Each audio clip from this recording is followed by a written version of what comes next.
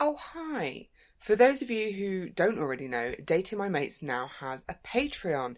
And I don't know if I'm allowed to say this, but I'm going to anyway. I think this week the Patreon might be even better than the episode you're about to listen to. It's 45 minutes of extra chat with this week's guest, where we go a bit loopy. They give us loads more insight. And I, of course, ask the usual Patreon questions, and there's some really, really funny answers and some really, really heartfelt ones, which was very kind of this week's guest to disclose. If you want to check it out, I'll link it in the show notes. It's patreon.com/datingmymates, and you will get a link to listen to this week's Patreon episode and all the previous Patreon episodes as well. So without further ado, let's listen to the non-Patreon episode, shall we? Enjoy. Again. Oh, I keep clicking live on the podcast to my hips and stuff. It's so embarrassing. But yeah, I want a young, fertile male.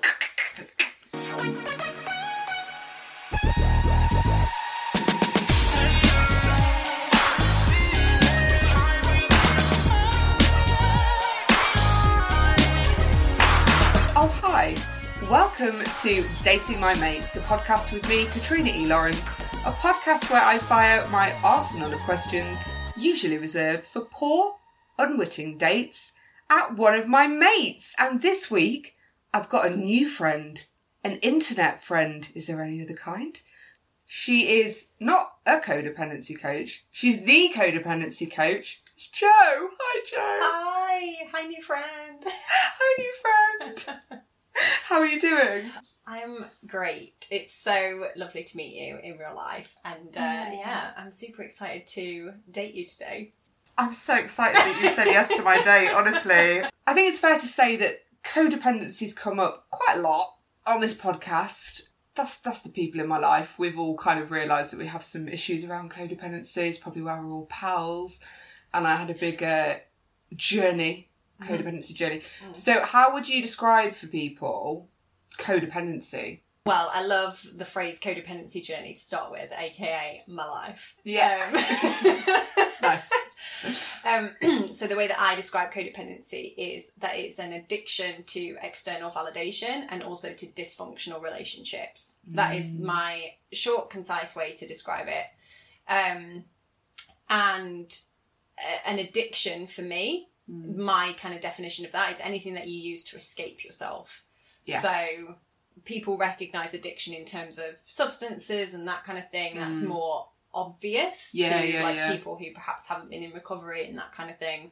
But codependent people, their addiction, their substance, their thing that they're using to escape themselves is relationships, essentially, connections with other people, validation from other people. So people think that codependency is just being very like needy or clingy. Doing annoying air quotes here. But it's so much more than that. It's so much more insidious. It's so much more complex and nuanced. So yeah, that's codependency. And I've got it. So call me. So babes, here we are. Both single, both codependent. Here's our telephone number. But no, you're so right. That's the trap that I fell into with codependency, because I think you almost hear it and you assume because of the name it's indicative of someone that's just a really needy fucker and it's outward and it's obvious. And that is how mine presented for a long time. But then it transmogrified into me giving myself too much to people, me thinking I can look after you, me expecting people to change, and it was still me turning up and not feeling enough because I was giving, but it looked very different from what I thought. And then as soon as I realised what it was and what I was doing, everything changed. It was like I took the pill and everything was clear. And definitely. Like, how did you discover you were a codependent? So I married someone who's narcissistic. That's the turning point for me. So we love that combo. We love it. So I had always been in dysfunctional relationships for the majority of my life, from my first boyfriend when I was 13 up to like when I got married at 28.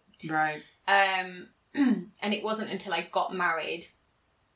I mean, so when I'd just had boyfriends before, I'd always left them because it was like I'd go through that cycle of narcissistic abuse with them and like being dysfunctional and codependent with them, like completely owning my side of the aisle in those relationships. Like I enabled that behaviour, I allowed it and accepted it in my life. I kept it going, I tried harder, I people pleased, I didn't have boundaries, etc. So completely accept my responsibility for it.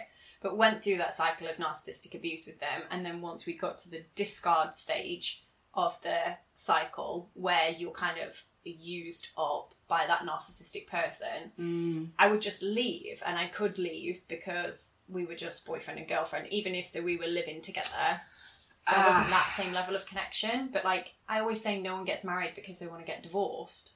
So because we'd gotten married, it was the first time that I'd ever like gone to counselling over a relationship. Right.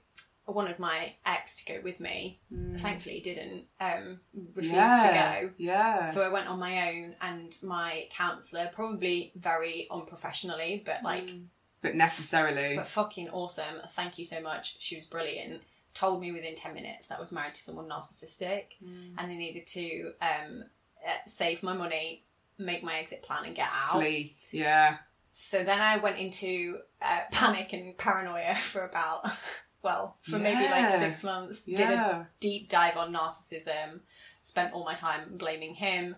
And then I think through all my research around narcissism and narcissistic people, I discovered that I was codependent, because codependents and narcissists quite often get into relationships together. It really is a moth to a flame, isn't it? The way I describe the dynamic is that like a codependent needs to feed and a narcissist needs to be fed. So it's like this constant one-way relationship. Yeah. And I just want to clarify something, like when I talk about narcissistic people, there's like narcissistic personality disorder, which is a diagnosable disorder. Yes, yeah. Not very commonly diagnosed, because it's not often that narcissistic people are seeking of course treatment. Yeah, that's the thing, isn't it? Yeah, because it kind of goes against the whole point of being a narcissist.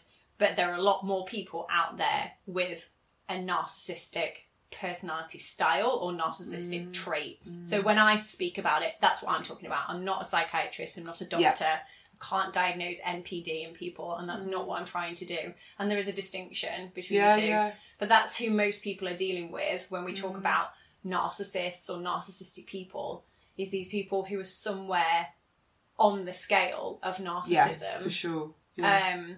And like that's who I have like been in relationships with for the majority of my life. But it wasn't until I got married that it kind of forced me to look at that pattern. And figure it out. So, then I figured out that I was codependent and got into recovery for it. Well, I'm happy you did. Thanks. I'm happy you did. Me too. Oh. Well, thank you so much, because I think that's going to be really helpful for a lot of people that listen to the podcast. But I've not got you here as my workhorse. I've got you here as my date. So I'm going to ask you some questions. I've gone all shy now. Oh no, don't. We've been gasbagging for like an hour. I know. And now we've got a microphone. Spotlight. I'm like, who, me? Who, me, yeah. So Jo, what's been the highlight and low light of your day thus far? Oh, highlight, I mean, sorry to be obvious, but obs meeting you is a dream. That is so lovely. Hashtag new pal. Yeah. Also, it was quite nice receiving some videos at a very early hour this morning into my phone, watching them with one eye open. Went to Ghetto Golf last night. Oh my God, I'm so sorry. I thought you meant someone had delivered some VHSs through your door. Well, no, I didn't time travel back to 1987 this morning. Yeah, and then I was like, she doesn't have a telly. I don't get it. Oh, a phone, because phones do that, and you send each other stuff like videos. You Got can it. get videos on the phone now. Yeah. With you. Yeah. Sorry. Hit him with a little Ghetto Golf. So, my friend sent me some videos of fun times at Ghetto Golf last night, which was me being obnoxious, just letting out 2 years worth of... So I'm an ambivert. Yeah. Sorry to be a knob. You're in good company. I'm an extroverted introvert. Yeah, I spend a lot of time on my own. I work alone at home. I love time on my own. But usually in non-pandemic times, a week of alone time is good for me. Come Friday night, I am climbing the walls. Yeah. Put me in a fucking outfit and put me on a dance floor. Immediately, if not sooner. Immediately. Yeah. And I have not had that pleasure for 2 years. And then last night I had something halfway close to it. And I can guarantee I was the most obnoxious person at Ghetto Golf. And there was a lot of video evidence of it. And a lot of it is in UV lighting. So it looks exciting. Marvellous, yeah. And there's a lot of shouting and a lot of writhing around golf sticks. What are they called? Clubs. Golf balls. I was dancing on... Sorry, Dad. I was dancing on a golf ball. For fuck's sake. I haven't been out for a long time, leave me alone. No, mate, I'm with you. What's your Myers-Briggs? Oh, ENFP. I am the most introverted of the extroverts. I am an INFPT. Okay. Obviously, I'm the awkward one. I'm a mediator, apparently. Okay. I am the campaigner. Oof. Very me. Really? Very me. You say? Yeah. Yeah, if you look it up on like the 16 personalities, and don't even bother getting to know me, honestly. Just look up 16 personalities and look up ENFP, and it is 100 me. Yeah? Yeah. Sweet. Even the fact that I say 100, I mean, that's probably in there. It's right, I say Hundy P. It's fine. God only we'd be friends. Oh, but I say things for the lols. That was an example right there. Yeah. Ironically, and then, it's just now it's how I talk. Now it's just a part of your personality and you're okay with it. I'm getting there. Yeah, I'm cool with it. No, I'm fucking fine with it, mate. Yeah. You like it or you don't. See you later. See ya. So your highlight was going back to 1984 and going to golf? No. Getting your videos from Ghetto Golf. Yeah. What was your low light? Or was that your low light? Don't think I have a low light. Nothing. Don't have a low light today. No. Wow. I'm good. No, I mean, I'm a bit tired, but it's like tired from a nice thing, so... Yeah, that's Yeah, good. it's like, it's nice to feel tired because I went out and had fun, not just like knackered because fuck my life, it's a pandemic. Yeah. It's very different tireds, isn't it? Yeah. So Jo... Hello. I would like to know, what do you look for in someone? Ooh. Can I bring up my list? Do it. Because I'll just immediately forget. What do I look for in someone? Jo's been very studious and come fully prepared. Only because the only thing I ever answer questions on is codependency. Yeah. And then I don't actually know... Who am I? I don't know who I am, what my personality is outside of being a codependency coach. So... I'm being an ENFW... WWF. I can't fucking remember that. ENFW and ENF wank. Sounds about right. Okay, what do I look for in someone? Right, what are we doing? Are we doing looks? Are we doing personality? Are we doing everything? I want it all. And I want it all. Okay, let's start with looks. Let's start with the superficial. That's where you have to start. As we always start, okay. Yeah. Sorry to say it, but I'm a sucker for tattoos. Yeah. I feel like you know that if you look at me. You're like, you know, look at her. She's got a shaved head. She's going to like a tattoo. Yeah. Love a pierced nose. Yes, on any of the genders. Sorry, I'm just saying, I'm sat here with tattoos and a nose piercing, feeling quite blushing. Feeling sexually harassed. What do you I mean, right, so when we say tattoos... Yeah. Not a tribal.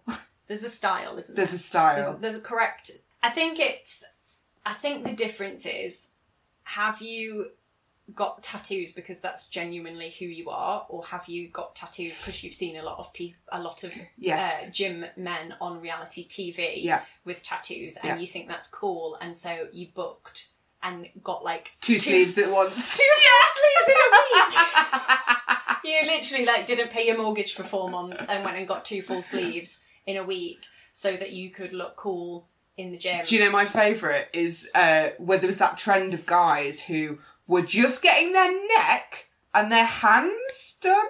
it was like they could just put a t-shirt on and look like they had... Like, your hands and your neck are, like, two of the most extreme places to get tattoos. Very extreme, yeah. I was like, other than your face, they're the most. That's... Yeah, usually that is the place... Like, a person who is a tattoo person... That's the place that they're going to last. Yeah, that's what they're aiming for. The last place you're getting tattooed is like your head and your face because there's no space left. Or because you've just gotten to a point where you're like, fuck it, everything else is tattooed. What's the point? This is who I am now. Yeah. Not, I'm going to get tattoos on my neck and hands so that people think I'm fully tattooed. Totally. I mean, I broke the rule. I had my fingers done, but I was having a mental breakdown at the time, so... But also you've got that, like, I don't know what it's called when you've got, like, tattoos, like, dotted about, that, like, spacey tattoo. Yeah, thing, I don't... On me, personally, I don't like a sleeve. Yeah. But it's almost like a patch... Because it's all black, it's quite thin. Yeah, just, like, and you can... Patchy tats. Patchy Tats McGee, that's what they call me. Patchy Tats McGee. Here she is. But you can tell that they're genuine because you got those tattoos where you wanted to get them when you wanted to get them, not because you were going for a look. Sure. So, yeah, again, sorry to say it, but on a gentleman, I do like a beard. Yeah. You know, I'm a hipster cliche. But again, so I was thinking about this because it is unfortunate to be a cliche, but here we are. Hey. I was brought up going to rock clubs and like going to gigs, pubs and clubs from a wildly young age. Like from about the age of 9, my parents used to take me out. You beat me, Jo. I never thought I'd find anyone that went out clubbing younger than me, and you've done it. How old This were is you? a big day. Well, like proper clubbing. Yeah. 14. Okay. Like 13, because I remember my mum found I got something through the post from Destiny and Elite in Derby. Okay. I started at the classy places, and and she was like, "What the fuck?" I was doing this with my parents. I wasn't going on my own. Gotcha. Like when I told you that I was uncool and earnest, I mean that from the depths of my heart. Got you. Yeah. I've never done anything that I wasn't really meant to do. I've always been like super good girl. Yeah. But it's kind of weird because my parents would take me with them. My parents are like... I guess you didn't need to then if you were having loads of fun. I think that's the reason. Yeah, like by the time I got to school and my mates were like going drinking cider down the park, well, I was going and hanging out in pubs and clubs on a Friday and Saturday night watching rock bands. So I was like, well, that's not fun because you're like cold and you've got to wee in a bush. Yeah. And here I get to like headbang to cool music. Mate, I have to say, like, I was thinking about this as well after we chatted the other day. You bypassed a lot of angst. That's all you did. You just skipped all the unnecessary trauma of it all. I mean, it was super stressful at the time because I felt fucking wildly uncool that I couldn't go to the nappy nights and stuff. But now I'm like, actually, that was really good and it kind of gave me like a cool education, not only in music, but also... like having to be around adults, you have to learn how to make conversation and not just be a little knobhead. Oh my god, I was exactly the same. I got on with adults better than anyone my age for quite a long time. Yeah. So when I think about it, like, it's so funny because my parents are like very clean cut, although that's how they brought me up, and we used to like literally go into like Hells Angels clubs and stuff like that. Fucking love it. So I was brought up around big, beardy, tattooed, leather-clad rocker men. Yeah. And that's kind of what I like now. And you know, all the variations and the offshoots of that. Yeah. Like, but that's kind of become the hipster look, essentially. Yeah, definitely. And then it's got its sort of offshoots and subcultures. But, like, yeah, of course that's, like, who I fancy. Yeah. Because you were weaned on it. Yeah, look. Super gross.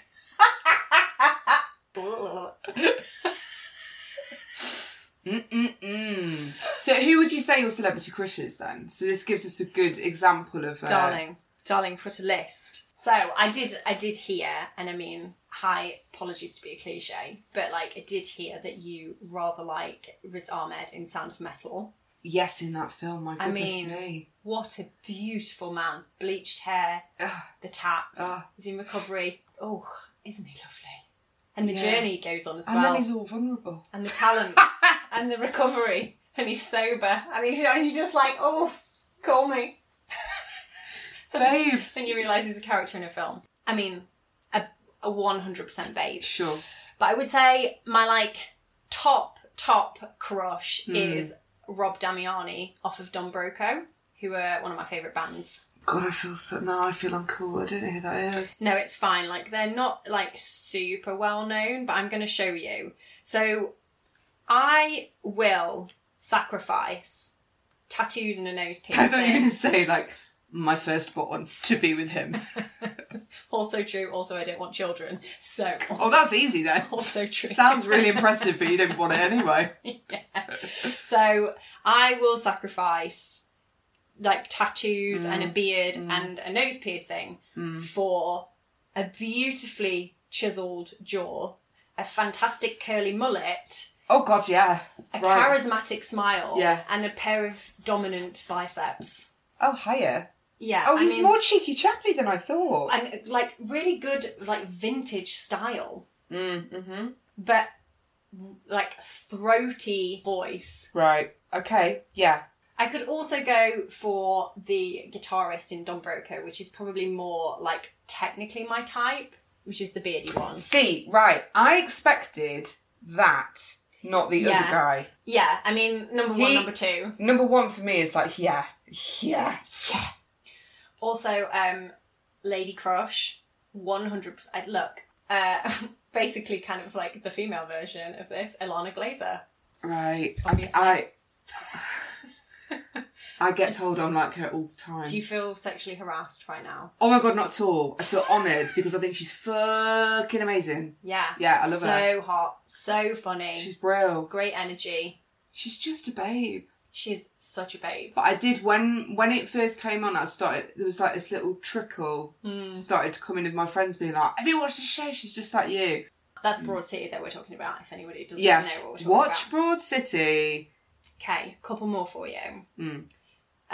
Someone I'm actually not going to know who he is. Brilliant. Manny Montana. So have you watched Good Girls on Netflix with Christina Hendricks? I watched a half an episode. Yeah. Oh, it's great. I highly recommend it. But he plays, the character that he plays in that, he plays a very scary, quiet, tattooed, Latin, drug-dealing baddie. Tick. And he's very, very sexy. Okay. And spoiler alert for Good Girls, but he and Christina Hendricks, like, get it on. They fuck. And oh my God, curvaceous, like, sexy, redhead mom who is trying to protect her family, and, like, lean, violent, Latin, sexy, like, terrifying by the fact that he says very little, drug dealer. Fucking, oh my God, the chemistry. We've just found Joe's Pornhub. You found my kink. This is him. I mean, yeah, he'd break you and you'd enjoy every second of it. Yeah, and he's not even that, like, I'm 5'9", I think he's 5'7", 5'8" at best, and I'd allow it. I'd 100% allow it. See? We're not asking for too much, we'll make allowances every now and then. Okay, so I think that's the worst of my celeb crushes. Oh God, just to feel the weight of a man again. No, it's just been so long. But it's got to be, I think, my standards are just high now. Yeah, it does make your pool smaller. Yeah. But that's a good thing. That's how it always should have been. Yes, because before it was like, you've got shoelaces that are quite nice. Marry me? When you're codependent, the dating pool is the world. Yeah, literally. The world. This is, and we're like, oh, the world is my oyster. Yeah. Like, no, please roll that back. Please roll that advice back for anyone that thinks they might be codependent. The world is not your oyster. And stop trying to fancy people that you don't fancy. Yeah. It doesn't work. Yeah. Stop making people good that aren't good. Yeah. Because you just ruin them and yourself. And you know what? At some point you're going to look up and think, I don't even fancy you. I don't even like you. But now I'm in. I've committed. And I've told you a lot. And then you'll feel really bad. And then you'll stay because you feel guilty because you're a people pleaser. So stop. Amen. Amen. All right? So, Jo, we've got a nice rundown of what you do like. What is your biggest turn-off in a potential mate? Okay. So, biggest turn-off. Again, I have a list. Yeah, good. Okay. Maybe like contradictory to the kind of person that I've just described aesthetically. You might think, but this is why the pool is small, because the Venn diagram of people that I like aesthetically and that I like in terms of personality is small. Yeah. Because one of my biggest turn-offs is cool people and pretentious people. Yeah. Okay, so specifically, snobbery. I fucking hate snobbery. Makes me want to stab myself in the eye. Yeah. Snobbery, pretension, and not liking things and not thinking things are cool as personality traits, right? Yes. I am fine if you don't like something, okay? I'm quite extroverted and I'm open and I'm dorky and I'll try anything once and I don't give a shit about making a tit of myself in public. Like, I love things like karaoke and fancy dress and I'm cool with that and I'll say it and I get excited about that type of thing. And I understand for some people that maybe they are introverted or maybe they just really feel genuinely uncomfortable around something that is like dorky and stupid, like fancy dress or karaoke. Mm-hmm. But if you don't like something like fancy dress or karaoke, or things that aren't classy, in air quotes, like fast food or whatever, because of what you think it means, or because of what you think it makes you look like to other people. Can I give you 2 examples? Please. People that vehemently hate Coldplay became a style of person. Yeah. And I'm not saying they're right or wrong, but it was this, you like Coldplay. And it became this like... That laugh sums it up. Horrible. It's mean. It's like, you don't... like. But the ironic thing, Jo, is these same people, that will come round to be cool 10 years later. And they'll be into it. Yeah. So that's what it is. It's that you're not being genuine. Yeah. There's a disingenuous vibe to it. And a meanness as well. Yeah. Like, if I don't like something, like I was saying yesterday, don't really have guilty pleasures these days. No. Because I've worked so much on being fine with who I am. Yeah. But then I was like, but I can't just call them pleasures because that sounds gross. No, I won't sit and listen to a Taylor Swift album, but she's got some fucking bops. And I don't... Do you know what I mean? Stuff like that. Like, not everything is black and white. Mm-hmm. And as long as you're having fun with it. Yeah. Like, do you know what I mean? Honestly, life's too short to try and look cool. Oh. And I think... Oh, God, maybe this makes me sound twatty, but again, at least... I think if you're aware of it, it's okay. Yeah, that's my excuse. I'm like, I know I'm a knob, it's fine. There is a difference with people who've done a certain level of self-development work and certainly people who've been through any form of 12-step recovery, because that stuff will fucking cut you at the knees. It takes you out. You are not able to have any ego around anything, and there is a different vibe to anybody that has done that type of work on themselves. They don't hold that form of pretension anymore. But I think also when you go into it, I'd say people that go into recovery, you ask them what their favourite this or that is, and they don't know. So you've taken that time to really realise, oh my God, no, I do like that. I do like this, and you become passionate about it. And also 90% of people in a 12-step programme have real issues with codependency. Yeah. And they often transform into the person that they're with. So they like things that other people like. Yeah. So I think you're totally right. It's like when you're in recovery, you really have to rediscover what you like, and then you're like, fuck it. Yeah, like I like what I like, and I want you to like what you like, and if those things aren't the same, that's cool. And if the things that you like aren't cool, in air quotes, fine, but fuck, just like it. As we said earlier, like commit to the bit. Yeah, always. Yeah. Like that is confidence. My biggest turn off in somebody. And then I don't really have like, and for that reason, I don't really have those like, and I find this very funny when other people have them. But you know, like how some people are like, I really hate it when people lace their shoes up like crisscross instead of straight across, that just makes me bomb. That gives me the ick. Or like people who say lol, and I mean, well, that's me straight out, because I say it and I write it and I enjoy it and I will not stop, and I am a boomer. Fuck off. Yeah. Like, I don't really have those little ick things, because for me they feel judgmental. I find them hilarious when other people say them. I'm like, fine. But for me it's more about like the kind of depth of the person, and like, do you like who you are? Can you give that to me, regardless of whether I like it or not, and just be like unabashed with it and confident and okay with it, because that is the loveliest, sexiest, greatest thing about a person, and what makes me want to be around them. Oh, it's passion. If someone's passionate, that's really attractive. I did glance down at my shoelaces. Did you see my fashion faux pas yesterday? No. What is that? And that isn't I don't even know if that's a thing. No, right. So, I was leaving the house. I was in a rush because I was like, fuck, I need to go and grab some yogurt. It's an emergency, okay? So I was like, right, go to the shop. But I was sort of listening to a podcast, not really paying attention, flung stuff on, got almost to the shop, which is like, not far, but like a 10-minute walk, and it was raining. Why is my left foot soggy? And I looked down and I put different colour Converse on. So I got my black one on and my cream one on. And I was just like, oh, fuck, this looks like I've done it on purpose. And that was the thing that cringed me out.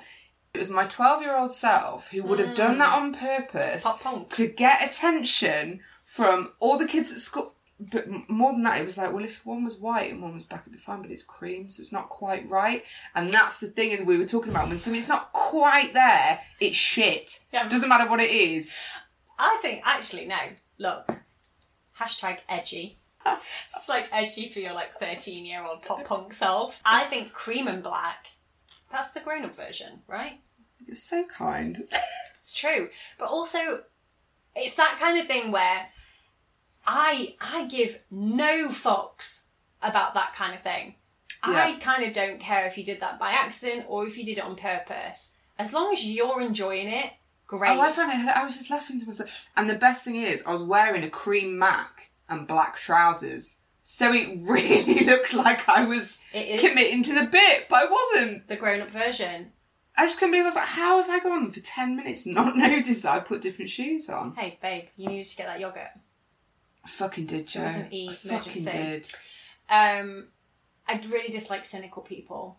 I just can't stand cynicism. I'm like, again, life is very short. Please just be here. And yeah, the world is tough and it is shit. And there are things that we can and should be doing about it. So please do those things and then just enjoy the rest of it. And it's not about like toxic bullshit positivity. It's not about paste a smile on your face at all costs. But it's like, please just like show up fully and fucking enjoy it. Commit it's to all that comes back round to that, isn't it? Your life is the bit. Yeah. I've seen it. Yeah. And it is hilarious. I'm laughing at you now. So please commit to it. Like, so that's kind of like, I guess, my turn off and on in one go.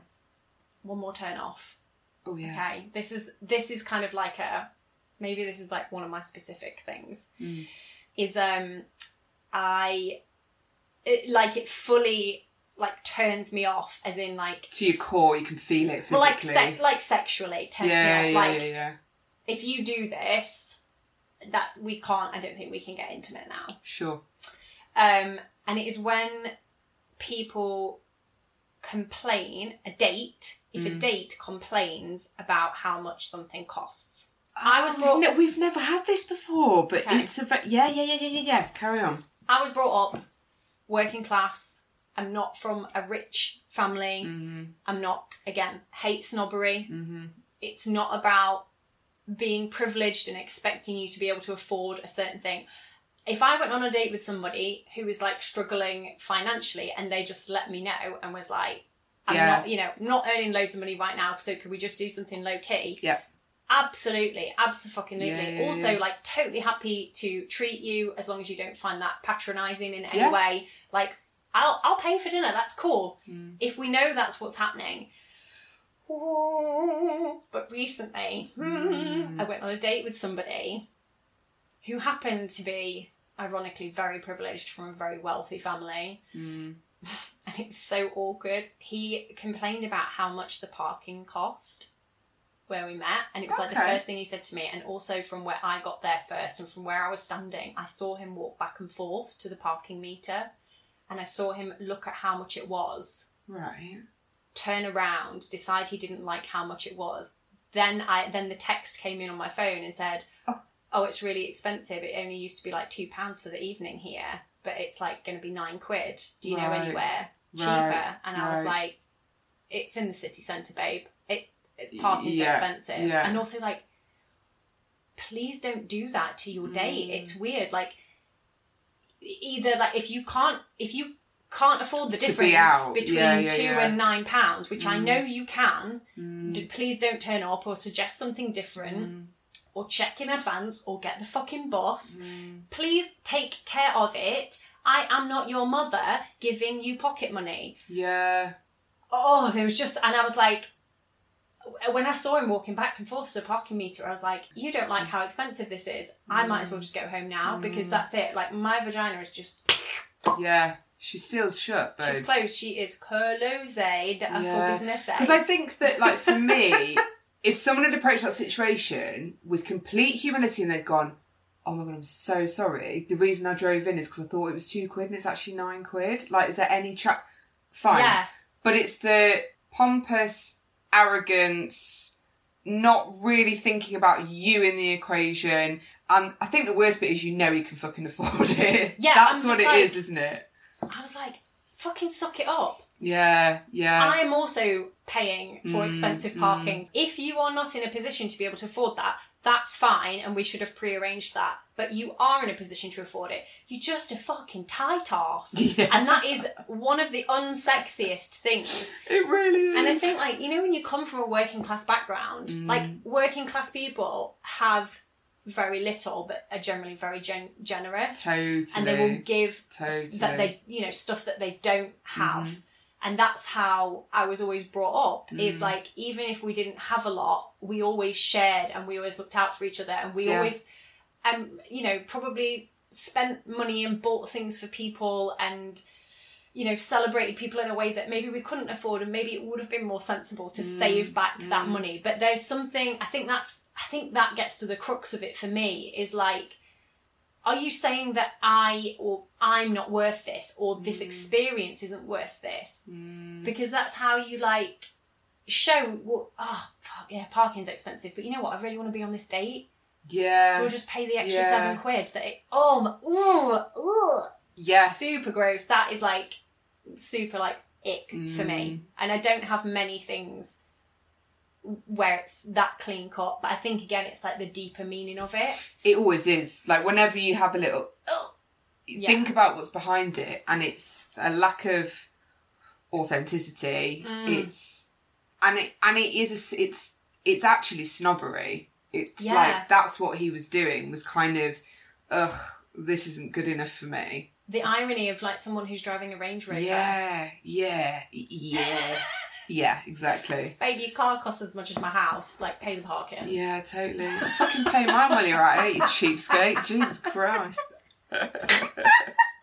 So funny. So, other than someone being a knob from the start, what is your worst dating scenario? So if I suggested doing something for a date and you were like, okay, nah, that's not for me, babe. Okay. I thought of this yesterday and I'm really pleased with it. Okay. Are you ready? I don't know. Yeah. Yes. A day at the races. Honestly, when I say that, it literally makes my shit itch. Fuck me, a day at the races. Everything. Horses? Dogs? Either. Either. Yeah. But I think more so horses. It's a type. Yeah. Oh, wouldn't go to dog racing because I adopt greyhounds. Yeah. So, like, that's just a 100%. That's out for a different reason. Yeah. I'm like, you just don't do any research. She has the most beautiful dogs, by the way. They really are gorge. But yeah, day at the races, everything about it. The forced formality, the stuck-up people, the awful, clingy, knee-length, colour pop dresses. What is that thing that people put in their hair? A fascinator. Fuck off. Do not fascinate me. Ever. Also, I have no hair. Could you imagine? I would look like a baby. Oh my God. One of my biggest pet peeves is when people put bows on babies. Yes! The big or headgear on children. I'm like, why are you doing they're that? bald. It looks bad. You're making a beautiful child of God look like... No, it's bad. Like... Don't put a bow on a baldy. Don't put a bow on a fucking baldy. Could you imagine if I had a fascinator on? I'd look like a bald baby with a bow on. You know I'm going to Amazon you a fascinator now. And I'm going to gaffer tape it to my head and send it. No, you need to wear it on the date with the fucking tight guy. Man. Yeah, also gambling. I hate gambling. It's not exciting to me. It's very boring. I like keeping my money. There's no thrill in it for me. Watching animals for my entertainment, again, very bizarre. And then there's enclosures if you go to like a big race day where it's more like the let's drinking, smashing the points. No, also don't like that. That would be my worst fucking nightmare.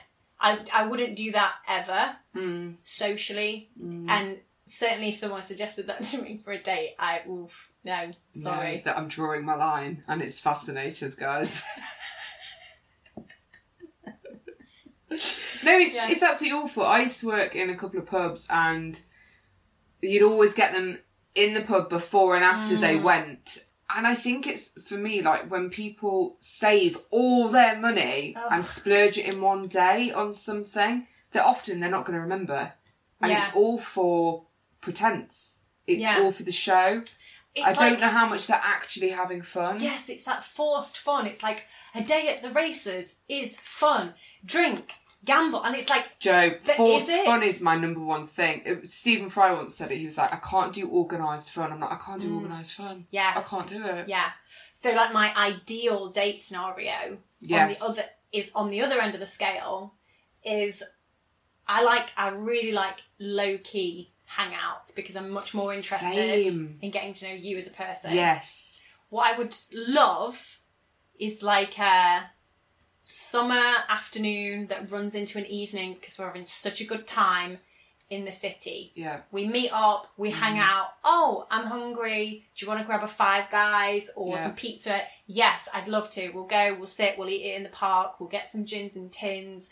Oh my God, this is so much fun. Oh, should we go and get those knobby city scooters and just be knobs and knob around on them? Yes, I'd love to. Oh my goodness, this is so much fun. And like basically just going and being teenagers. Yeah, going out with the flow. Yeah, and it doesn't cost a lot and you just enjoy each other's company and it's unstructured. Yeah. And also if it's shit, you can leave, but you can guarantee if somebody's taking you on that kind of date, it's not going to be shit because they're not a shit kind of person. There's a confidence as well in just keeping it open-ended. Yes. And it's a lovely get out as well. So if it's not going well, then you can leave. What is the worst date you've ever been on? Okay. So we call him Premature Date Man. Yep. Okay. So was chatting to this person. It was great. We had a phone call. It was like, at least an hour we chatted on the phone for. Again, I'm nearly 35. Somebody's picking the phone up to me. Hello. Yes, this is what I'm waiting for. Yeah. I have a thumb injury. I can't text a lot. It hurts my thumbs. Also / scroll too much on Instagram. Sure. Leave me alone. So yeah, it was like, okay, this is promising. Cool. Again, like still sort of in lockdown time, so it had to be an in-home date. Mm-hmm. And did he suggest the call, by the way? Yes, he did. I fucking love that. Very quickly as well, like within a couple of messages. Oh, really? Yeah, we did. So you'd had the messaging, and then did you move on to? Yeah, he was like, I know this is old school, but how about a phone call? Are you free? I love that shit. I love it when a guy asserts a phone call. It was great, really, and he was his whole vibe was like, assertive. He had an idea of where this was going, and he was moving it forward, and I'm like, this is fantastic. I put me in a rubber ring and let me ride your lazy river to wherever this is going. Let it flow. I'm happy with this because, like, oh God, I'm about to say something really knobby, so, you know, forgive me. Sure. But I live on my own. I run a business. I look after my dogs. I do everything. I do everything that happens in my life. I make it happen. So one of my biggest turn-ons is when somebody else can take the initiative. Yes. And just can, like, plan shit, suggest shit, move stuff along. So I don't have to be thinking about how do we progress this, or what might they like to do, or just please allow me to stop thinking for a while, and you will get the best out of me. I love that, and it makes a lot of sense. Yeah. If I can be relaxed, like, you are getting the best of me, and you're going to get more of me than if I've had to think this whole thing through and plan it. Yeah. You know, think of the timings, think of, you know, where are we going to eat, where are we going to drink, you know, what's the get out for us both if we hate this, etc., etc. Yeah. So anyway, it was all good vibes. There was a bit of, like, back and forth on what day it was going to be for various reasons, but it was going to be at some point that weekend. We settled on the Saturday. Friday. I always finish early on a Friday. I had arranged to go out for a drink with my mate because the pubs had opened, and it was a sunny day. I put my makeup on, I put a dress on. Hello, I was not wearing leggings for the first time in 18 months. Yes. Went out for a drink with my mate, had a couple of pints in the sunshine. It was glorious. Yeah. Came home, ordered myself a Domino's, was scrolling the Netflix. Yes. Just looking for the perfect thing that was going to set my night up. Literally was thinking, I love my life. I love my life. I love my life. So happy. Yeah, I was like, I love this day. It's perfect. It's so perfect. Had gotten changed into my Schitt's Creek pyjamas, #fan. Yes, fucking love that show. Wrapped this blanket, which is sitting across my crotch. I mean, I will say it's a charming blanket for everybody. I'd say, is it teal? I'd say it's a teal. Yeah. It's a teal colour with a bubble texture. Yeah. Yeah. Tam France would approve. Yes, massively. Yeah. It's got a mermaid tail vibe to it. Do you know what I mean? Well, thank you. I mean, that's obviously what I was going for. Yeah. So had wrapped, so it was sunny, but it was chilly. I'd left the door open for the dogs, was enjoying the breeze, and so had wrapped the blanket up around me, up around the tits, like a towel, like a bath towel. You know, super comfy, just really happy with my life. And my curtains were closed in my living room, save for a little crack in the curtains. And there's a knock at the door, and I see a red car has pulled up outside. Oh, okay, interesting. My sister drives a red car. Why is my sister here? This is unusual. She would normally call or text before she turns up, but maybe she needs me, you know? So I take a gamble and go to the door, still wrapped in the granny blanket. Hey, your sister needs you. You got to do what you got to do. Yeah, and bring the blanket with. I don't need to dress up for her. No, she's seen me in worse states. It's fine. Open the door, and who it be? Not oh sister of mine. No. It'd be a mature date man. He's turned up a whole 24 hours early, at which point I greet him at the door with the words, "No! Saturday!" He's brought, again, all part of the orchestrated, choreographed planning and progressing that he's designed for this situation. A box of, like, everything that you need to make cocktails. Yeah. So mixers, booze, all the accoutrement that is required. I know I'm not the first person that this technique has been used on, and also I'm fine with a practice technique. So this is so in Sex and the City, there's the episode where Carrie stays at Alexander Petrovsky's for the first time, and she goes down, and he's made her pancakes. And she's there, and she's like, this is weird because all of his people are just running around, like, working. Yeah. And then Samantha's like, you don't think you're the first babe he battered up for, do you? She's like, no. No, of course not. Oh, it was also choreographed. Same thing. Yeah. But then Samantha was like, do you care? And Carrie was like, no. She did care in the end because it's Carrie. Yeah, but Carrie. But it is like some people, I think they just hone it. Yeah. They know what they're doing and they're like, I'm just going to copy and paste it. He figured out a way to date in a pandemic. Yeah, that's what it is, isn't it? Yeah. Yeah. We can't go to a bar, I'll bring the bar to you. Wicked. Cool. And learned how to make cocktails. Sweet. Sent me a cocktail menu in advance and said, what cocktail do you like? That's good. Very good, right? Very fucking good. But then turned up a whole day early, at which point I shouted no Saturday out. But he had driven away, and also, I had my makeup on and the Domino's was still hot, so I was like, fine, come in. I'm going to go upstairs, I'm going to put my clothes back on. Yeah. Put my dress on. And he was cool, like, he's very confident. He started out, I couldn't stop awkward laughing for at least the first half hour. Yeah. He made us a very nice espresso martini, which I would like to note is a brown cocktail, which is very important for the B-side of this Hellol's date. So we went outside to drink a very tasty brown cocktail with a little coffee bean in the top, at which point my very largest dog came out and did a very large shit in front of us. But you said he reacted well. He did again reacted well. I'm just like in awe of your dog. It's just such a like, yeah, you think you're important in her life. Fuck you, I'm here to stay. I can shit in front of you and she's not kicking me out, mate. Can you do the same? Don't think so. I had to tell him to go inside. I was like, you've got to go in, and he's like, no. I'm like, you're not watching me pick a shit up. Go inside. Not yet. Wait till date 3. Make me a Singapore sling and go inside. Know your place, pal. Know your place.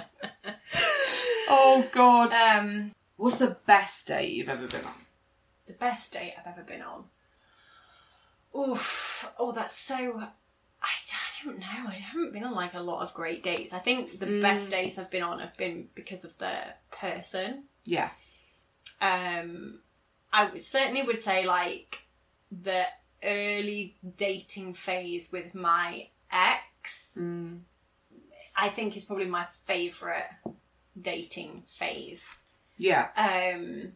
Just because of, like, where we were both at in our lives. We were both kind of just very, like, single and free and independent. And we literally would just be like, are you free tonight? And he was like new to the area. He didn't have like loads of friends, and he was he was kind of working a temporary job. And so he was like free a lot. Yeah. And but even the time that we spent together was just free. So after work, I'd be like, hey, do you want to hang out? Yeah, do you want to come over? I'd go over to his, we'd hang out for a little bit, and then we'd be like, oh, fuck, it's 8 o'clock. You hungry? Yeah. Should we just go into town and get something to eat? Easy breezy spontaneity. Yeah, and it didn't get changed, I didn't get made up, and he, like, specifically did it, and not in a kind of pretentious way, but really likes women to not wear any makeup, like, in a genuine way, not in a... Like, he really loved it when I wasn't made up, and he has no pretension whatsoever around what clothes you're wearing, has no idea about fashion and no interest in it. Couldn't, like, we'd go out to dinner to like like my favourite style of restaurant, kind of like mid-range, rustic, loads of atmosphere, really good portions of like hearty, home-cooked feeling food. Yeah. We'd go out to like that type of restaurant, and sometimes I'd still just be in my gym gear. Yeah. Because I'm like, well, this is what I turned up at your place in, and we're hungry, and I don't have time to go home and get changed and get showered and put makeup on and shit. But like, and just the company was so good, and just so comfortable with one another. Yeah, and it was spontaneous, and it was just lovely. Like it was just so nice and so fun. So there wasn't like a specific date, but that era just flowed. Yeah, those few months, and then like he wasn't really into going out, which I love. Yeah, I will cut a rug. Yes. Oh my god, I can't. We're going dancing. I really hope you do realise this. Yeah, and everybody that wants to dance with me, please come at me. Brilliant. I'm ready. I've got 2 years worth of dancing stored right up there in this gangly body. Ah, yeah. I need to let it out.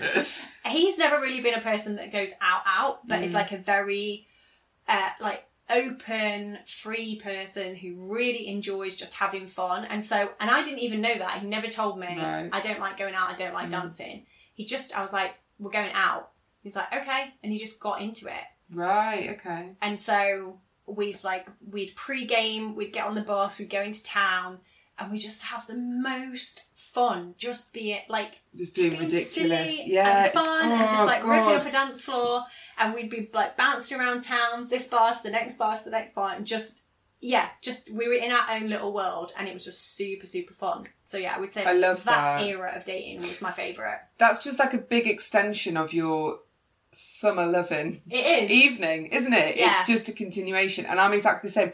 There's nothing more attractive, and this goes back to what you were talking about earlier, than a guy who will just get on the fucking dance floor like it's his best mate's wedding and just be ridiculous with you. Oh my God, I love it. Someone that is willing to dance is 100% requirement for future relationships for me. Yeah. I don't need you to be good at dancing. No, it's not about that. It's not about that. It's about come and have a fucking laugh. Yeah. Come and let loose. Can you let loose? And like so many people are like super conscious of moving their bodies. And I'm like, again, life is very short. You've got this flesh suit. Please learn to enjoy it. I promise you, it's so cool when you do. Yeah, definitely. And also, I guess if it's not your thing, it's not your thing. But like, ugh, don't call me, in which case.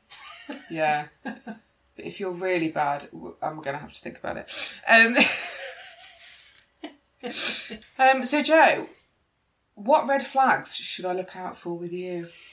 Ooh, with me. The biggest red flag with me is too keen. Keto. And I guess that's a hard one because I am a keen person. I think... I love that you're saying this. Yes, carry on. I think my keenness is something nice and endearing. And I think this is something off of a meme, off of the internet. Sure.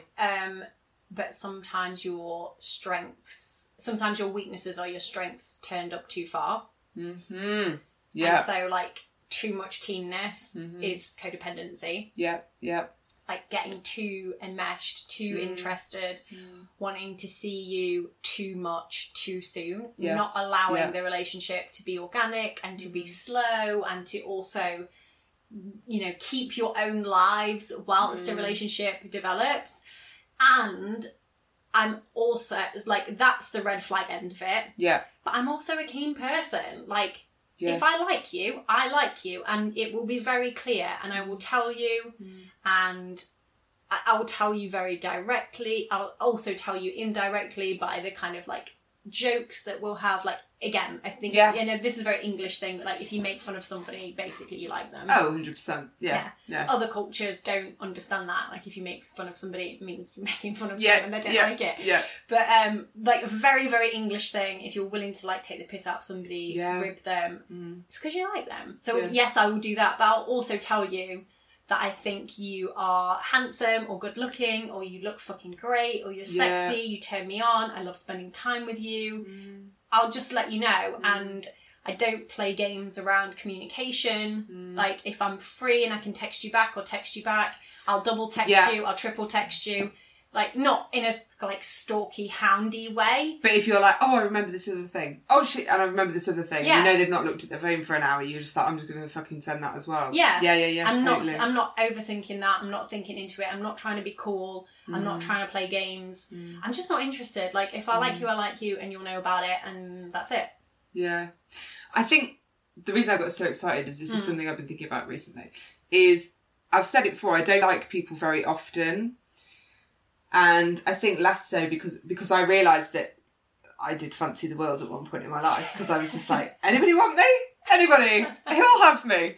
And then it's become quite bespoke, and the Venn diagram, like you said, I like people that look like they are away with the fairies or a bit of a fucking prick. Yeah. Like, they look like the kind of people who are too cool. Yes. But actually, they've just accidentally, that's just what they like. Yes. Do you know what I mean? Yeah. So actually, their personality is, oh, am I? Am I? And they're just very lovely. Yeah. So that's quite hard, isn't it, to get. But I am a passionate person, enthusiastic person. Yeah. That's for the negative and the positive. Yeah. I just fucking love stuff. Yeah, me too. And so if I like you, I'm like, oh my God, you're amazing. This is great. Yeah. But then exactly what you were talking about, letting that breathe. Yeah. And the reason that we didn't is because we were scared they were going to run off. Yes. We were scared that they were going to get distracted by a prettier, more interesting person. Yeah. Or someone that would just put out or whatever.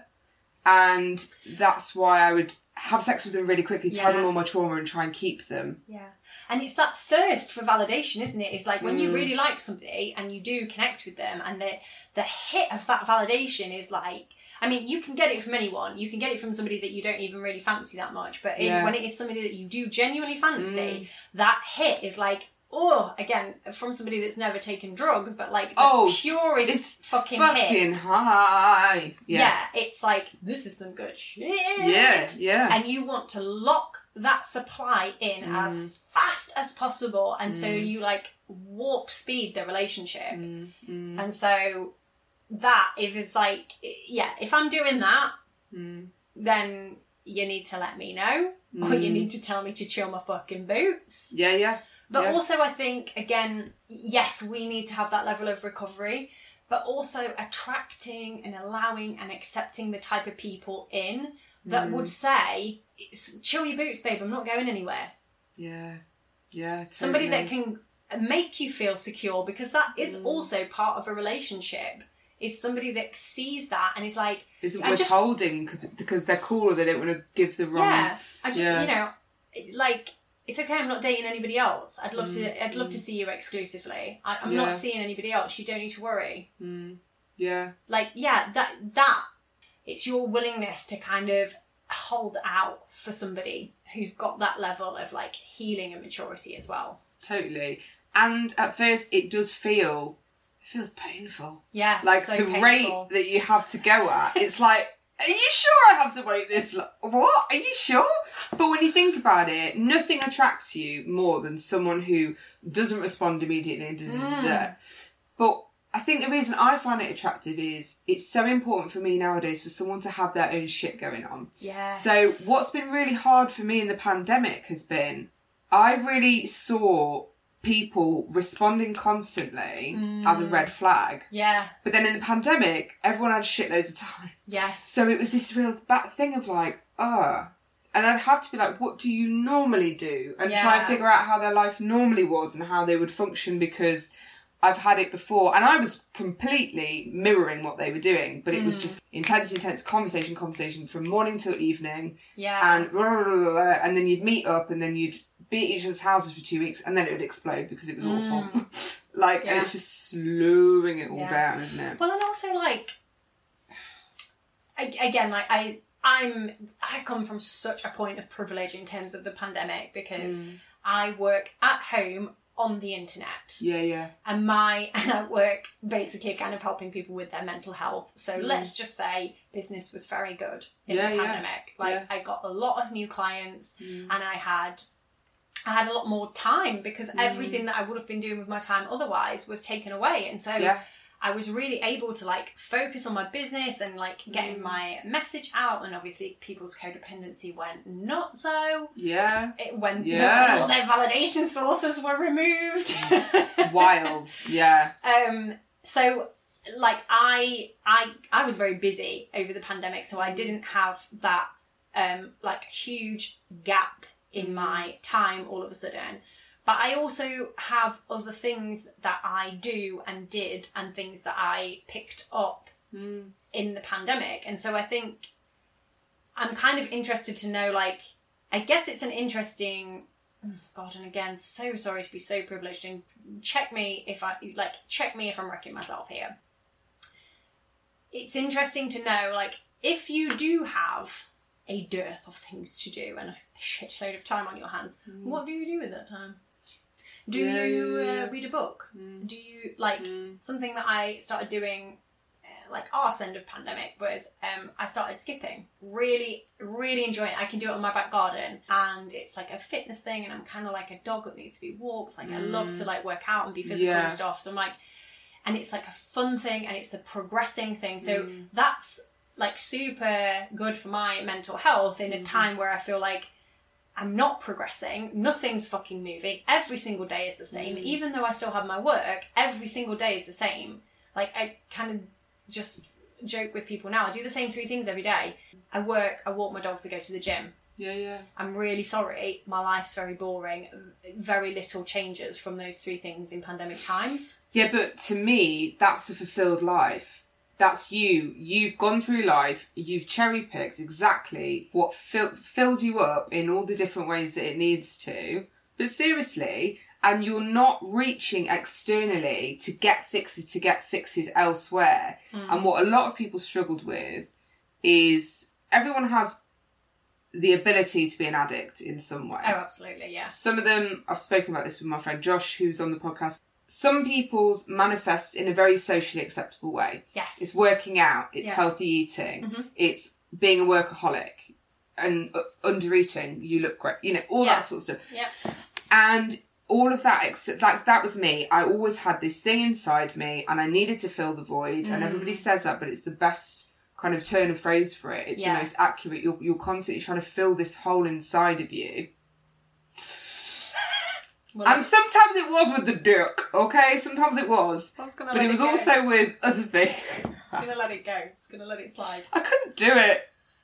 The look on it was like a big well-hung elephant in the room, all right?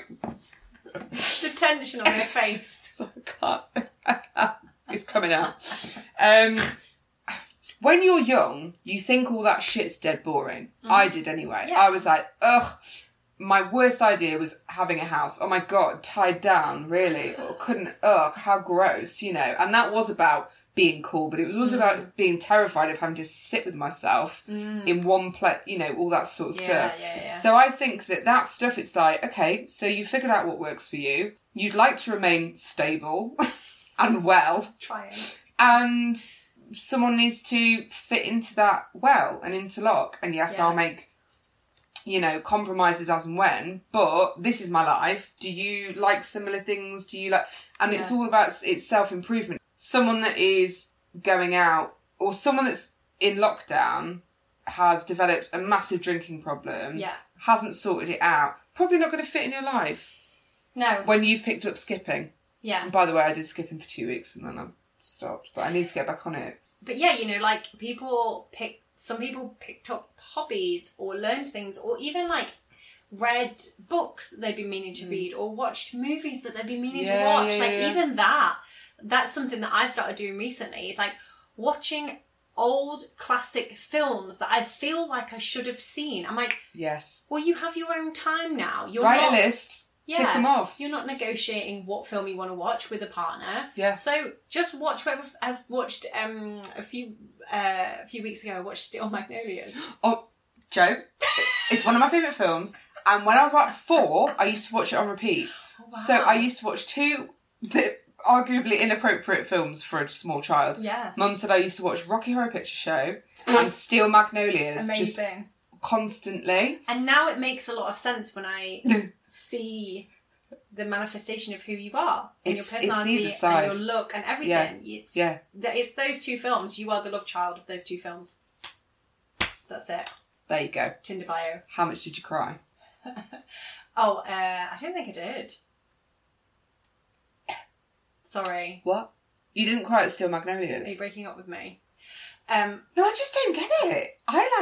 I laughed at the end of A Star Is Born. Okay. Which version? Oh, I've only seen the new version. Yeah, that makes more sense. And shallow! I can't even remember. I just know they say shallow a lot in it. I'm in the deep end, watching you dive in.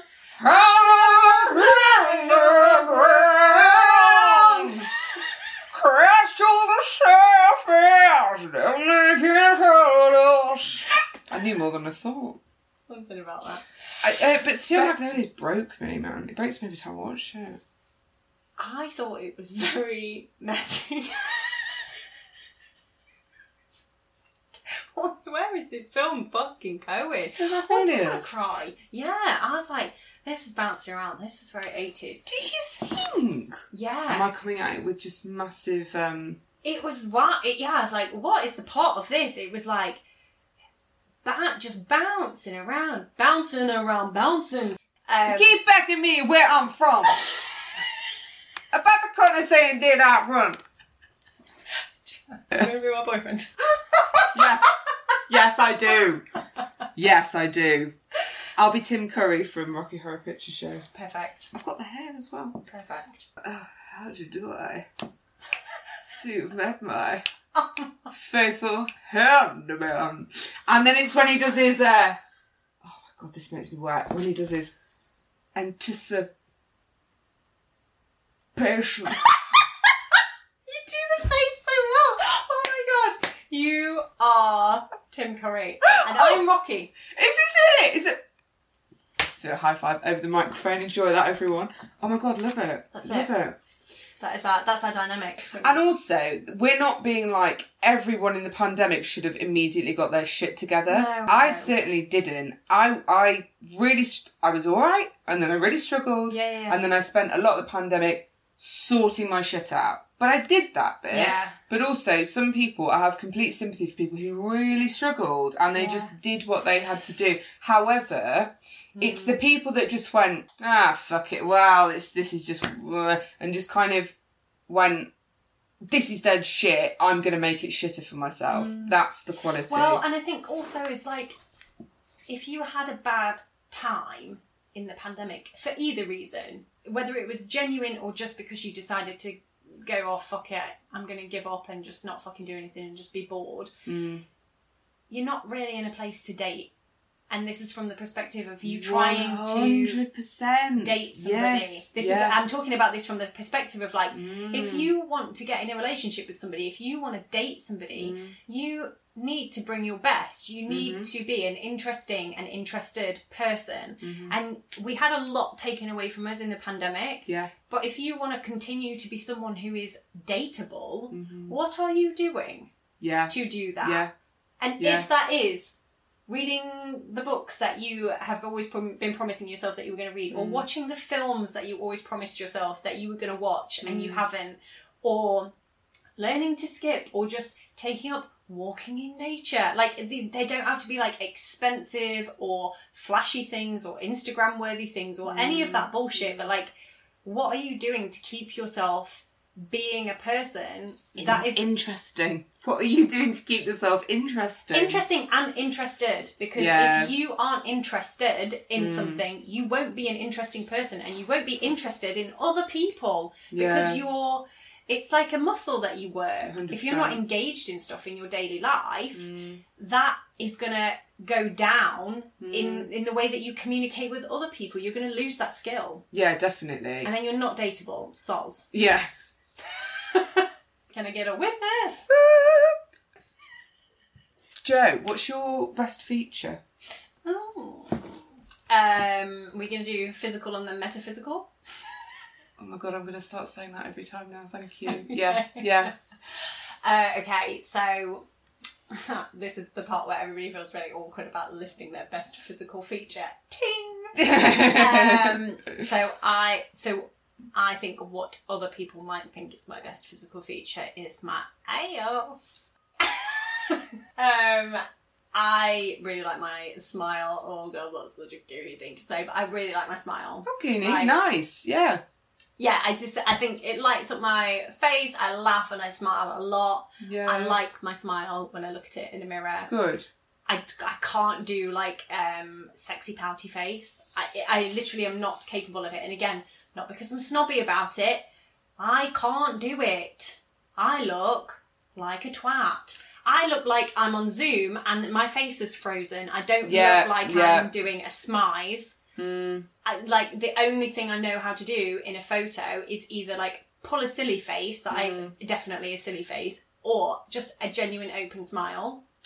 That's it. So I my God, I'm not complaining, guys. I'm not. Just complaining. I just need to say. Complain alert. But because I've got quite big lips, which I used to get bullied for in school because people are awful, and now I think they're great, right? But if I'm doing say a passport photo face, I still look like I'm pouting. So I can't take a picture without looking, I don't think it's quite duck, but I look like I'm trying to do you know what I mean? Show me. Oh. Like if I just You've got lovely lips. And I'm really aware of it, and I'm like, sucking the lips in like a granddad. Like a lemon. Maybe I'll go for that. And also on my profile, I always put a couple of absolutely not filtered pictures, because I think people really appreciate that. Me too, yeah. And when I was on the apps, I had one picture which was like, no filter, no makeup, and must say, like, it was a time when my skin was glowing. I looked like I had makeup on and I didn't. Yeah. Thank you. Yeah. And no smile either. And I've got thin lips. But it's almost like having a passport photo on there, but like a very well lit this is one. like legit what my face looks like. Here is and I liked that. Like, it's very genuine. There's no hiding here. Oh, what about your metaphysical, babes? Oh, metaphysical. Okay. Again, Paul's being a wanker. I would say empathy with boundaries. Something that I'm really good at doing is empathising with people. And again, Paul's for saying a very wanky phrase. And like holding space for people. Totally. And not buying into their bullshit. Like, I understand. I can see what you are going through. In fact, I take that back. I may not even understand what you're going through, but I see what you're going through. I see that it's hard for you. I see that it's painful for you. I'm here for you, and I'm not going to buy into it with you. And I see the potential and the possibility in you. And I'm going to hold that space. And I'm going to love you and I'm going to support you. And when you are ready to come out and fill up that bigger space that I know is there for you, I'm going to be here and fucking cheering you on 100%. And you just take your damn time, and I'm not going to get into it with you. Because I think for me it's about giving people time and space to discover things. But something I learned very early on in recovery is, and I was the prime example of this, you've got to be ready and you've got to find that yourself. You can't do it for anyone. And especially with codependencies, you just want to rescue them, you want to help them. Or it looks a bit too hard for you, I'll just do it. I'll just do it for you. No one learns a lesson. And I will listen to you and I will hear where you're at and I will give you that, but I'm not jumping in to rescue. And I think the way that I kind of got around that is because I often have people come to me saying, I'm struggling with either me or my friend with some form of an addiction. And through the past, 4.5 years, I've learned that what I do is I go, okay, that must be really hard for you. Here's the tools that I used. There's the links. There's the info. And if I don't get but how do I back? I know that they're serious because they're like, thank you. And I have to leave it there because otherwise it becomes... You get enmeshed. Yeah. And that's like, it's a skill that I obviously use with my clients because like sometimes clients tell me really distressing things and I have to hear that, like really hear that and know like that is where you are at, and at the same time believe that there is something more for them. And I truly believe that for them, and I trust that they are capable of that. And that's what I give to them. And that's what I hopefully would like give to my friends and to a partner as well. Is like, I see where you're at. I see you. I fully see you. And I know there's more for you. And I will support you in getting there. If you're willing to do the work and process this properly and move through it, I will be there for you and I will support you in whatever way that I can. And that's, for me, is like the boundary part is like, I can see you're in a hole and I will not get in the hole with you. When you put your arm up to reach up to get out, I will reach my arm down and pull you out. Like, it's I'll meet you halfway and I'll help you when you're ready. I'll cheer you on climbing out of, like, if you're struggling with the ladder, I'll tell you how to move your arms to get up and out, but like, I'm not getting in with you. Yeah. It's hard though. It's hard to do, but it's fucking worth it once you've got the hang of it. It is tough. I think it helps when you've been through stuff yourself and you've been out the other side, because then you really trust that the level of resilience that people do have, if they choose to like tap into it for themselves, or if they find that ability somehow to tap into it for themselves. And it is super tough with some of the things that people have been through, but I think when you've been through it yourself, you're like, if I can do it, you can do it. I trust that for you. I see that for you. And I'm so fucking excited for when it happens. Because you were going to be transformed on the other side. And that's amazing too. Like, you know that when you've been through recovery. You're like, yes, come here. Like, come to this party. I'm waiting for you. Yeah. And I think it's important to remember that, like, everybody's circumstances are different. And everybody's situation. My rock bottom that I got to, someone else could have taken a very different path. Yeah. They might actually have no family. I think for me, it's, do you want to try? Yeah.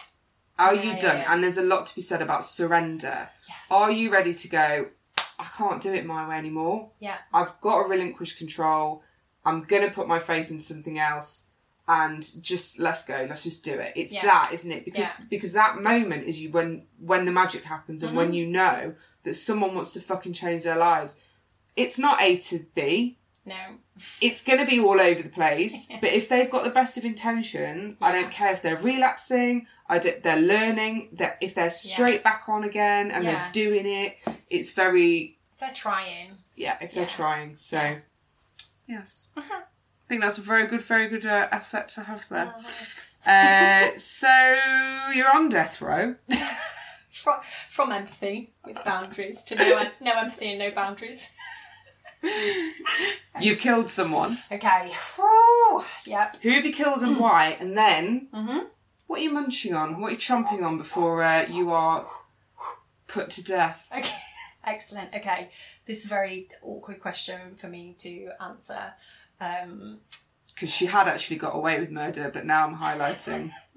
now I'm going to have a Freudian slip and say who I killed, how, why, and when. Yeah, she edit. So, yeah, I do actually feel very awkward answering this question because I think, like, in the line of work that I do, I feel like there's, like, a certain ethics line that I can't What, cross. like murder? Yeah, I certainly shouldn't cross on a recording, on a public recording.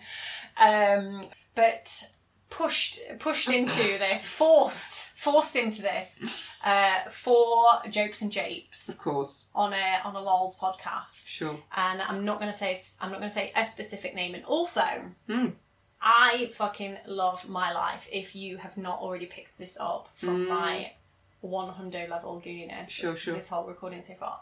So if I am going to end my life prematurely on death row, I'm going out with a bang. I'm making it worth it. Right? Yeah. I'm not doing one person. Go for it. Okay. I think I know what this is going to be. But not naming specific names, but it's going to be V for Vendetta style. It's going to be. I'm gonna. You know what? Look, I'm Cancerian. I'm codependent. That basically means that I'm a master manipulator. This is not. Yeah. You know, I'm not stabbing somebody in the street. This is years and years of like just chipping away. CIA level organization. Love it. I'm gonna find a way to get all the worst, like anti-humanitarian, right-wing politicians in one place, and then I'm going to blow it up. I'm talking people who are like, you know, killing their people, taking away abortion rights, like corrupt motherfuckers, like, and you know what? I know it doesn't make a fucking difference, and this is why it stresses me out so much. It won't make a fucking difference because there's 100 more waiting to replace them, and also it will give progressives a really bad name. But if I'm doing it, if I'm pushed into it, I'm going out with a bang, and I'm wiping out hundreds. I'm talking hundreds. I'm blowing the motherfuckers up. I'm wearing a mask and a cape, and I'm going to walk out and I'm going to be like, deuces, what? Where are you going to gather them all? I don't care. It doesn't matter. I don't care. I don't know. Some like big parliament building under the guise of some like, let's, you know, Pinky in the brain, let's all take over the world. And, you know, some like Gilead, you know, fucking Handmaid's Tale. Houses of Parliament? Whatever. Do what Guy Fawkes couldn't do. Yeah, I mean, it doesn't really matter, to be honest. I don't, like, where's the most, I don't know. Maybe like a disco, so you can have a lovely time. No, and then I'm exit. I'm in strategy mode. I'm like full strategy mode. Sure. Yeah, but to get those many people, there's probably going to have to be like strippers and drugs and stuff. So yeah, maybe a flair of the fun. Maybe a boat on the Thames. Oh, that's a good idea. And yeah, fireworks. Let's go out with a fucking bang. Yeah. And I'm going to say deuces. What? So you've killed a lot of people. Yeah. I bet you've worked up quite the appetite. Your final meal, what's yours going to be? Okay, I've written it down. And this could change at any moment because I love a few. And it changes all the time. Okay, so for today. If it was today, if I had manifested this today. Yeah. Starter, I'm having a crispy duck, please. Oh, God, yeah. And dim sum dumplings. Yeah, love this. Thank you. Yeah. This feels kind of weird, but you know, if you get it, you get it. I was brought up on the Beano, like reading the Beano. So any like food item made of or including fish just sounds weird because like the Bash Street kids used to get fed fish curry. Yeah. And that sounded weird, but you know what? Fish curry is lovely. It's fucking delicious, isn't it? Yeah. So what I'm going for right now, my fave right now that I'm making for myself on the regs is fish tacos. Oh my God, they're so good. Love a fish taco. What kind of taco? A soft shell, hard shell? A soft shell. Corn or wheat? Ooh, yeah, corn. Going authentic. Oh. Yeah. Yeah. With a lovely spicy salsa. Delish. Yeah. And then dessert, love cream. Yeah. It gives me a headache, but I love But it. I love it anyway. But you're going to kill me, so I don't care. Load me up. So I'm probably going to go like a lemon cheesecake with double cream. Yeah. And I'd like some beers to drink because I like a beer. Are you going to pair one with each course? Maybe, I don't know. I don't know if I'm that classy. I might just chug some lager, to be honest. What is your beer of choice when you go out drinking? My favourite beer is Modelo. It's like a Mexican lager. Yeah. I like crisp. I like refreshing. Light. Yeah. Yeah, like me. Mine was Stella. Bubbly. I mean, perfect. Perfect. Stella, please. My favourite drinks, though, and I figured out why. Okay. And I was like, oh, it's the alcoholism. That's why these are your favourite drinks. Long Island iced tea. No, oh my God, the amount of times I vomited on that shit. No, it was Bucks Fizz. Right. And a really strong, spicy Bloody Mary. And it was because they were like brunch drinks. They were like acceptable to drink at 11 in the morning. Oh, wow. Yeah. Oh, wow. That is next level. Yeah. I thought you were going to say because they were like quaffing drinks. They were like easy to knock shitloads back. But no, that's next level of acceptability. Yeah, that was like get from being really hungover to they make you feel... If you drink Bucks Fizz, you feel immediately not hungover anymore. Oh, wow, do you? I don't know. I've never drunk it. I don't like orange juice. Yeah, it's not for you then, babes. I love a rum and coke as well. Love a spiced rum and coke. Yeah, I would have rum and coke, red wine, beer, or my hungover drinks. Okay. And then it just became anything. And then it was a litre of vodka for breakfast. Woo! Yeah! So, Jo, yes. now you're dead. Yes. What's your funeral song? It is You're Dead by Norma Tanega. So on the nose, I'll take it. I don't think we need to say anymore. And then... I've never thought about this before. I saw it's such a psycho. But the other one, just at this point, is going to sound like a psycho. Yeah, this is just... oh my God, straw that broke the camel's back, Jo. That's a good point. The other one that I would have is Len, Steal My Sunshine. It's such... that song... It is a 100% bop. But what annoyed me is like it's so good that people overdid it that then it almost became a parody of itself. Yeah. But I was with it the whole. I've loved it forever. Oh, it's one of my favourite songs of all time. It's so good, and it's the ultimate summer song ever. I feel like it's my personality in a song. Yeah, I love that for you. Thanks. Yeah, I think you're totally right. It's fucking amazing, and it also reminds me of I went to. Oh God. Okay, so when I was younger, this is just like a proper throwback here. Okay, so there was. Do you remember the program Dirty Sanchez? Yes, yeah, of course. Yeah, okay, so those guys, quite a few of them, especially like Dainton and that lot, skated, and they were part of Death Skateboards, right? Right. So Death all came to Derby, and I was 15 at the time, right? But I didn't look 15, I didn't act 15. All right. On purpose, basically. Yeah. And we went to the local skate shop. Yeah. And there was shitloads of people there, and it was all like the famous skaters, and I basically was like, oh, where are you all staying? And they were like, oh, I'm not sure. I was like, oh, just come back to my house later. I lived with my mum. Yeah, naturally. Yeah, I lived with my mum. And she was when you were 15. And then we went in, and one of their bits on the video was to lend Steal My Sunshine. So that always reminds me of that. And then I took about 200 people, right, from Derby home. Wow. My mum woke up and this guy was like, is that your housemate? I was like, oh, Mum, by the way, I'm bringing... And then my mum was like, right, okay, the famous ones can stay. And she, like, let them all stay. But there was this one who was very old and not particularly attractive, but he was sleeping in my sister's bed. And then I, like, snuck downstairs, and then my mum caught me with him, and, yeah, it was all... But anyway, yeah... Lol. Oh, and I fell out with my friend from school because she told them that I wasn't 18, and I was so annoyed because she wanted to fuck him. I just want to say that Kat, when she just said lol, crossed her arms with like deuces on each hand. Lol. It's fucking amazing. That's so great. That's the stuff, honestly, like, I really feel like I missed out on. Like, I wish I had a couple of those, like, wild moments, but I don't know if you are that wild if you can only have a couple of them. I feel like it's all or nothing. Yeah, I've got a few more. Oh, and then it was all in an episode of Sidewalk magazine. and I've been trying to find this fucking... did I say episode? I think you did, but I knew what you meant. An issue of Sidewalk magazine? Yeah. Anyway, and I need it, and I want it. And I can't, it's probably from like 2002. I figured out which one it was. I really want it. Oh my goodness. Oh, yeah. That's so cool. Yeah. It went from being something I was really happy about to really embarrassed about, and now I just think it's really funny. It's come back around again. Just funny. Yeah, it's wicked. Yeah. That is wildly cool. I did try and pull something off like that a little bit with the band The Cortinas when I was at uni. Oh yeah. But I lived with evangelist Christians, and they weren't having any boys in bands back at our house. Like, that's they so literally annoying. like announced on. They were like, "We don't have anywhere to stay," and I was like, "Ah!" like raising my hand, and they were like giving me. I'm like, they can stay in my room.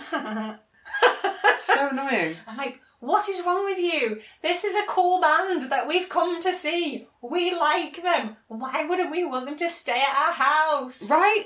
Thank you. You get it. I get it. And also, like, leave me the fuck alone. Like, you might not want to have sex before marriage, but I'm not. I'm fine. That's not my thing. I'll have all of them. You don't have to fuck anyone you don't want to fuck. Like, lock your door. It's fine. I'll have 5 for 1. I'll fuck them all for you. Don't you worry about it. Exactly. But unfortunately, it was a no. Damn it. And wasn't enough of a rebel to just be like, fuck you all, they're coming back anyway. Yeah, fair. I'm getting in their van, because that's sensible. See, but that's this is the thing. That's what I would have done. That's what you would have done, and this is where I missed out on. There was a band that we went to see, me and my friend, she was like 2 years older than me. I think I would have been about 13, she was 15. Mm-hmm. Went to see a band. And the support band saw us in the audience and asked us to like go backstage and like hang out with them. But my mum's ex, he came to pick us up. It was at Knots, it was at Rock City. Right. And he was like, it's not fucking happening. And I remember being so infuriated. So infuriated. And I'm like, I look back and I'm like, oh, you saved me from a paedophile. Thank you. Yeah. Like, how dare you make me look uncool in front of a band? Yeah. And now as an adult you say, oh, yeah, they're just paedophiles who wanted to fuck very young-looking girls. Yeah. Cool. On that note. So, Jo. Hello. After our date... Yes. I would like to know if you think our platonic love will blossom into romance. Mm-hmm. Will our shared dating trauma set the scene for a one-night stand? Or are you simply going to ghost me after discovering way too much information? Oh, it's a 100% romance. Yes! I'm in. Of course. I am in. We've already decided what our dynamic is, what the outfits are going to be. Oh, yes. You know, we love it. We can just bore people's tits off with talking about recovery all the time. We can lose all of our friends. Horror picture show. Yeah, we can. Love it. That's it. That is us. That is our title. That is the title of the film, of our romance. We'll lose all of our friends because they'll all be so bored by us. Then we'll become codependent together. Then we'll get in recovery together. Then we'll realise we have to split up because, oh my God, we were the reason we became codependent again. And then we will make a podcast about it. I'm so excited for this. Full circle. Yeah. Yeah, but it's going to be amazing. We'll be together for years. I'm so into this. Yeah. I'm so into this. Yeah. Jo, have you had a nice time? I've had a lovely time. It's been the best. I'm so glad. Thanks so much, everyone, for listening, and thanks, Jo, for coming on. It's been an absolute treat. Go and follow digit_music on Instagram. They are doing fabulous work as ever. And I'll pop a lovely little picture of Jo on the Dating My Mates Instagram page. And you can go and check out her fucking amazing Instagram and get all the good codependency shit that you need to know about. So I'll see you all. Nope, you'll hear from me in a week's time.